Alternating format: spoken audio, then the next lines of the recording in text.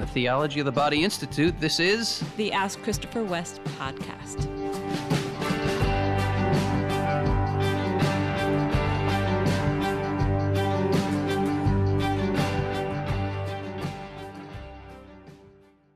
Welcome to another episode of our podcast, everybody. Yes, hello, listeners. Hey, I said something first that time. I know that was a little different. You're usually the one who welcomes our podcast listeners first. True. Mm-hmm. But for some reason, hey, we just mixed we're it just up shaking it up. That's fine. Shake it up. Ooh, shake it up. Welcome, everybody. Yeah. And a special shout out to our patrons out there. Thank you, guys. All you patrons who support the mission and the work of the TOB Institute. We cannot do it without you. We're so grateful to you. If you want to become a patron and you're not yet, to be part of our global community of men and women who are learning, living, sharing this stuff with exclusive ongoing formation, check out our patron link in the show notes. Yes. I actually want to share with you at the start of one of the questions for our podcast today, just kind of a fun little story I thought I'd share with you. Sure, I'm all ears. Yeah, this Miguel wrote this. He says, Hey, Miguel. 3 years ago, I somewhat reluctantly attended a seminar at my parish called Decoding Love, Theology of the Body, or something like that. On the first day at the first session, the speaker, you, showed up and said, "Do you know my feet are precious?" I thought, oh my God, what have I come to? Actually, the line, Miguel, if I may correct you. What did you really say? Miguel, the line was, I have beautiful feet. Oh, beautiful feet, not I precious. have beautiful feet. Okay. And why do I have beautiful feet? Miguel's about to tell us. Well, 10 minutes later into the presentation, he says, I was thinking, this is what I have been looking for in my 20 years of marriage. He was looking for my beautiful feet. No. That's what it was. I think the message that you were sharing. Well, the reason for all our listeners who are wondering what the heck is going on with his beautiful feet, I do this thing sometimes at the start of a presentation where I'll tell everybody I have beautiful feet. And then I say, you know the scripture verse, how lovely on the mountains are the feet of him who bring good news. And then I say, I'm here to bring good news. So I got beautiful feet. Exactly. Yeah. Miguel, I am so glad you were there that day. I am so glad you received my beautiful feet. That is the good news I had to share with you. It sounds like your heart was open. That's really awesome. Yes. So here he goes on to say, ever since that day, I've been learning more and more theology of the body and trying to spread it around me. So many thanks to the Holy Spirit and to you. That's awesome. It's so encouraging. That's why we do what we do here, to reach hearts. Moving on in his question, he says, last November, a priest suggested to me to intensify my love for our Blessed Mother. The idea came to my mind is that each time I kiss my wife, consider that I'm kissing Mary and receive her kisses like St. Joseph. It really works, but sometimes I feel kind of embarrassed, and I'm not sure if this is a good idea or not. Wow. Miguel. Wow. That's awesome. I love his seeking. I love his trying that out. I love his honesty. It feels a little weird sometimes. Beautiful, beautiful, beautiful stuff. Miguel, be not afraid, brother, to press into all of that. This is the bottom line truth. For those who have eyes to see it, every woman is a sign of the mystery of Mary. Every woman participates in that dignity, or is meant to be participating in that dignity. And I say there's a little qualification there because objectively, every woman does participate in that dignity. Subjectively, sometimes, oftentimes, women run away from that or reject it. And even willfully say, I don't want that. And there is a battle for the dignity of woman that has to do with Mary and what you could call, and I get this from a book that I recently read called The Anti-Mary by Carrie Gress. I highly recommend that book to anybody, The Anti-Mary by Carrie Gress, or it's The Spirit of the Anti-Mary. I can't exactly remember the the whole title. But anyway, we'll put that link to that book in the show notes. There is the spirit of Mary, and then there's this anti-Mary, just as there's the Christ and the spirit of Christ, and then there's the antichrist. Yeah. Right? Christ and Mary. Every man is an image of Christ. Every woman is an image of Mary. We're all meant to participate in the dignity of the one body of Christ, which is always the head and the body together. This is a nuptial mystery. New Adam, new Eve. They go together. The male and female always go together. We always have to make proper nuances here, and we're not turning Mary into the Redeemer, but this is the truth. Christ is the Redeemer. Mary is the redeemed. Right? Christ is the Savior. Mary is the saved. They go together. They go together like head and body. They go together like bride and groom. Mary is the image of the church, and the church is the bride of Christ. Obviously, in the flesh, she's always his mother, but in the spirit, she's the bride. She's the mystical bride of love eternal, and that love eternal is revealed in Jesus Christ. Okay. Wow. How about that? That was awesome. What was the question? About kissing his wife. Yes, kissing. Oh, we're back to kissing. Oh, glory, glory, glory. Miguel, this is the Holy Spirit working in your heart to recognize that when you kiss your wife, there is a mystery here. We can't really put it in words without it sounding kind of weird or little even hokey or something. So I'm going to try to put it in words because this is a podcast and I don't have anything but words to share. But the mystery is profound.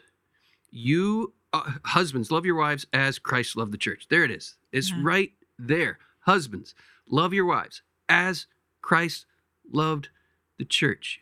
You are truly meant to be in the person of the bridegroom, right? Your marriage, your family is a domestic church, and you're the priest. You are the priest, and you are to kiss your bride. You are to kiss your bride, and your bride is personified in, obviously, your bride right there, the woman you've married. She's an image of Mary, just as you're an image of Christ. She's an image of Mary. Do not think it odd. Do not think it strange. And when that embarrassment shows itself, when that embarrassment kind of presents itself, just open it up. Say, Lord, where's this embarrassment come from? And all of us have that inheritance of shame that goes the whole way back to the beginning. And we have been listening to the wrong voices ever since the beginning. These wrong voices shape us about these matters. Who told you you were naked? Who told you that to think of your wife as an image of Mary is wrong or embarrassing or weird? Who told you, fill in the blank, right? We listened to the wrong voices. And I know there are a lot of listeners out there who may be thinking, I'm spouting off some strange business here. But Wendy, it's Wendy Mary in my mind, in my heart. You're Wendy Mary. You're Mary Wendy. When my devotion to you is a devotion to Mary, and my devotion to Mary is a devotion to you. You're Mary Wendy.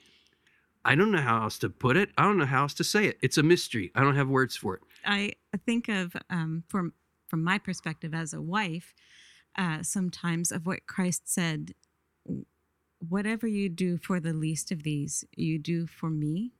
And the way that can translate into an expression of love for another that is for that person, but goes beyond in a mystical kind of way. Wendy's putting words to these things. Yes, that's it. That's what I'm talking about. I have experienced that as well, Miguel. And it's empowering in the sense of the grace that's present and the tapping into the depth of meaning that it is to be called to marriage, the holiness of that, and experiencing something of Christ lives in me and Christ lives in the other, and this sense of just being part of that awesome mystery, and that it gives life to us Yes, to yes. connect with that source of life that Yes. is in God. Yes. So I feel that, and I think it's beautiful. Yeah, keep going and ask Joseph Miguel to help you. He's the man. He was the first man who had to face this fear of getting close to Mary. And there's a great line from JP2 in his meditation on givenness. You can Google that. We'll put a link in the show notes. And then you don't have to Google it if we have a link in the show notes. But if you want to not use our link and Google it, you can do that too. It's JP2's meditation on givenness. And in there, I'm paraphrasing. It's not a direct quote. I'm just going from memory here. But he says, every man must face this fear that Joseph faced of bringing Mary into his home. And we have the honor and privilege, he says something along these lines. Every man has the honor and privilege of recognizing and upholding the true beauty of Mary. And if you feel that invitation to show Mary her true dignity, her true beauty, do not hesitate. Only fear, he says, appropriating Mary's beauty, using it as a thing. But if you receive it from God as it is given, then delight in it. And your wife really and truly is a sign of Mary's beauty. And to see it, to recognize it, kiss it, bliss it, rejoice in it, you're going for it, Miguel. Ask Joseph to help. I think I'll leave it at that. Good stuff. Wow. Yeah. Our next question is from Martina. Hello, She Martina. Says, I don't understand the difference between repressing something and the self-discipline our faith encourages us to practice. Can you please explain? And thank you both immensely for your podcast. Bless you, Martina. Yes, I can offer some food for thought that I hope will put you on the right track for you to journey more deeply into this truth. And it's a critical one. It's the difference between mere death and death and resurrection. Yes. Repression is just shoving something down into my subconscious and ignoring it, trying to annihilate it. It's a death that just ends in death. Redemption of our desires, the self, and it does require self-discipline. That creative self-discipline, however, is not destructive. It is constructive in and through participation in the death and resurrection of Jesus. Repression ends in just an annihilation of something.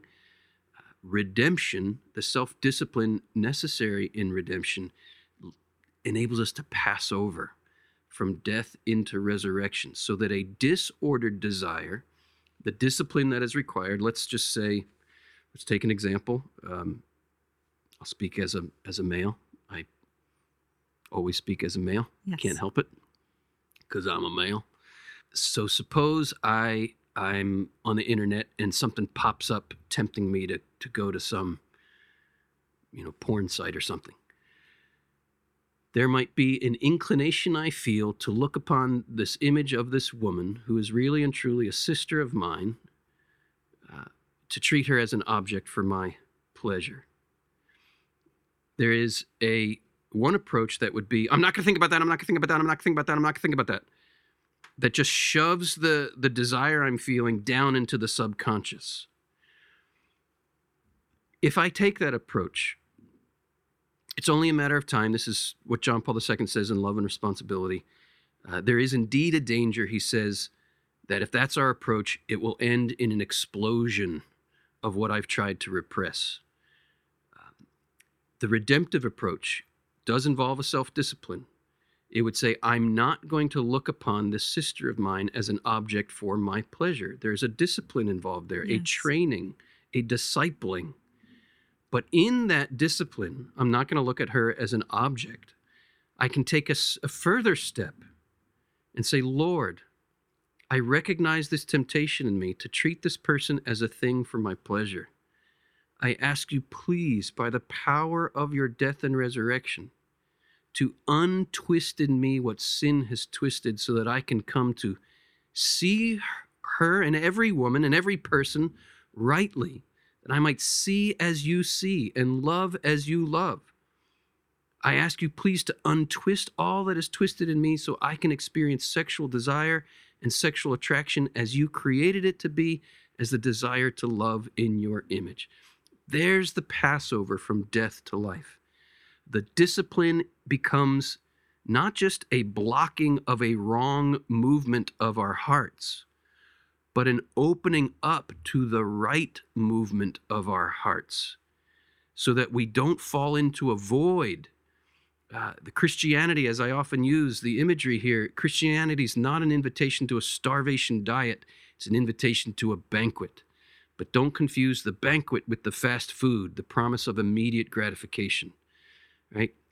Repression leads to the starvation diet. The discipline necessary with redemption leads us into the banquet. I hope that's helpful. Am I leaving anything out here, Wendy, that you think's important? I think that's Please. Awesome. I think it's just helpful the way you explain more about what is meant by self-discipline, and just looking at that, it is a disciplined response to pray or to consider what the temptation is and to name the truth to which we're called. That is all an expression of discipline. And maybe sometimes when we hear self-discipline, we have some image of some kind of, I don't know, somebody smacks your hand as a child when you reach for something. Right. And I have to do that to myself. Right. I'm reaching for that. I have to smack my hand and then turn the other direction. So the word discipline can be heard differently. And I really love the way you're explaining that engagement of our will and our declaration of the truth to which we're called, and our trust in God's good plan for us, and just understanding I'm fallen. The Lord knows the true purpose of my desires, and He wants to fulfill it. All of that is self-discipline, and it's not repression. It doesn't mean that we experience all of the fruits of our redemption in one instant there. Right. So there's an expression of, there's a trust and allowing the Lord to guide us on this journey. But, I can see that in so many different ways in myself as a woman. Some of the things that can be, influence my heart would be noticing that if I do a certain thing, I might get a little affirmation, and this kind of looking for more affirmation. Oh, more affirmation. And it becomes, just a strong desire that could lead you to kind of keep trying to find ways to get that affirmation that, is kind of over the top and can snowball into a messed up relationship. And the Lord wants us to have that self-discipline to look at that and say I desire affirmation. Lord, first of all, can I receive that from you? And if it comes to me in some other aspect of my life, to be grateful and to trust that the Lord maybe is smiling through another person, but not to obsess about it. That's where the self-discipline is, to surrender it and say, Lord, I don't need to repress my desire to be seen and loved, which affirmation is, and affirmed, but to know that ultimately needs to come from the Lord, and that faith that I don't have to, try to keep getting it out of a situation that could become all unhealthy and sinful, that I can experience that grace in that. That's just one example in my life. Well, I have an affirmation for you, Wendy, right now. Oh, okay. One of the things I like about doing this podcast with you, here we are sitting across the table here with our microphones and our little pee puffers things, these shields in front of the microphones. But looking through my pee puffer, through that other pee puffer, looking at your beautiful face over there and hearing you share your heart just then was beautiful. Thank you. And I just wanted to offer you that affirmation. Okay. Thanks. And I have one more thing to say to Martina. Mm-hmm. Martina, the discipline we're talking about here You know it's the right kind of discipline if it leads to something beautiful. It's like the discipline of a musician or the discipline of an athlete. When Michael Jordan leapt off that floor and slam dunked the ball, the beauty of him doing that is the fruit of years and years and years of discipline. The beauty of a concert pianist whose music just lifts our souls to the heavens. That is the fruit of years and years of discipline. That discipline that leads to beauty is the redemptive kind of discipline. There is death involved in the discipline, but there's a resurrection, and the fruit of that resurrection is something beautiful. Amen. Amen. Next question is from Shirley. Hi, Shirley. I have 2 daughters, aged 22 and 24, who both have boyfriends. I was recently introduced to theology of the body and find that had I known certain truths, my marriage may not have suffered the way it did. I'm wondering which book of yours would be best for me to give my daughters. You are truly gifted and blessed with the theology of the body, and I am interested to get to know more myself. Thank you, Shirley. I receive your affirmation, and I'm so grateful to the Lord that you have found the gift of this teaching, and it's blessing you. And I know the feeling, gosh, if I had known this sooner, maybe I could have been spared some pain. That's almost always the response I hear when people hear this teaching for the first time. How come I've never heard this? If I had only known this sooner, I could have been spared pain. And I want to bless and affirm your desire to share this teaching with your daughters. I would probably suggest beginning with my Q&A book, Good News About Sex and Marriage. And I'd suggest, encourage you anyway, maybe you have an old copy of that on your shelf or something, to be sure that you have the edition that just came out in 2018. I first wrote that book in 1999, and the issue, a lot of the issues that we're facing in the culture today weren't even on the table at the time. It's just amazing what 20 years has done. So I needed to update that book, and I did so a couple years ago. So I'd recommend that. There's 100, in the updated version, there's 150 of the most asked questions about Catholic teaching. And I give honest answers to those honest questions using the theology of the body as the lens through which to respond to those questions. So that's a great place to start. And maybe as a second starting point, I would suggest Theology of the Body for Beginners. We'll put the link to both of those books in the show notes for anybody who might be interested in those. I think you'll find a wealth of great information there, both for yourself and for your daughters. And something I often recommend, you said both of your daughters had boyfriends. I often recommend couples that when they get one or more of those books, read them separately, maybe 10 pages a week, I suggest, and then go out on a date, I suggest, to couples and talk about it. I think it's a great way to get a relationship talking about these very important things. Mm-hmm. Also thinking, just for Shirley and her daughters, that they might be interested in your video, The Cry of the Heart, in that you share some things about your journey in a way that I think could maybe get her daughters and their boyfriends just interested to learn more. That's a good suggestion. We'll put the link in the show notes, Cry of the Heart. And also, Shirley and anybody that is interested can certainly take an online course to really learn more about theology of the body. That would be if you want a real immersion in this vision, Shirley and your daughters and their boyfriends, consider taking one of our courses, either online or in person. We have an in-person Theology of the Body 1 coming up in June, and we have an online Theology of the Body 1 coming up in April. If you've already taken Theology of the Body 1, we have an online Theology of the Body 2 coming up in March. And the course on Mary, I recommend to Miguel. Right. Miguel, take the course on Mary. That's coming up in May. Online. Mm-hmm. And we also have in May a Theology of the Body virtual conference coming up. You can learn more about that in the show notes as well. Yeah. If you guys have benefited from anything you heard today and you know someone who needs to benefit from it as well, we invite you to hit that share button and help us get this message out to as many people as we possibly can.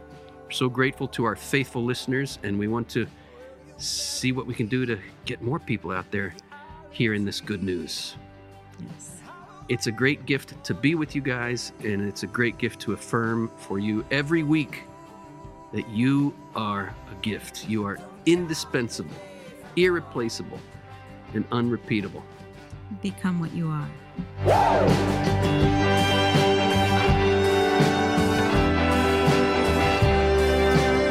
Ask Christopher West is brought to you by the Theology of the Body Institute, with music by Mike Mangione.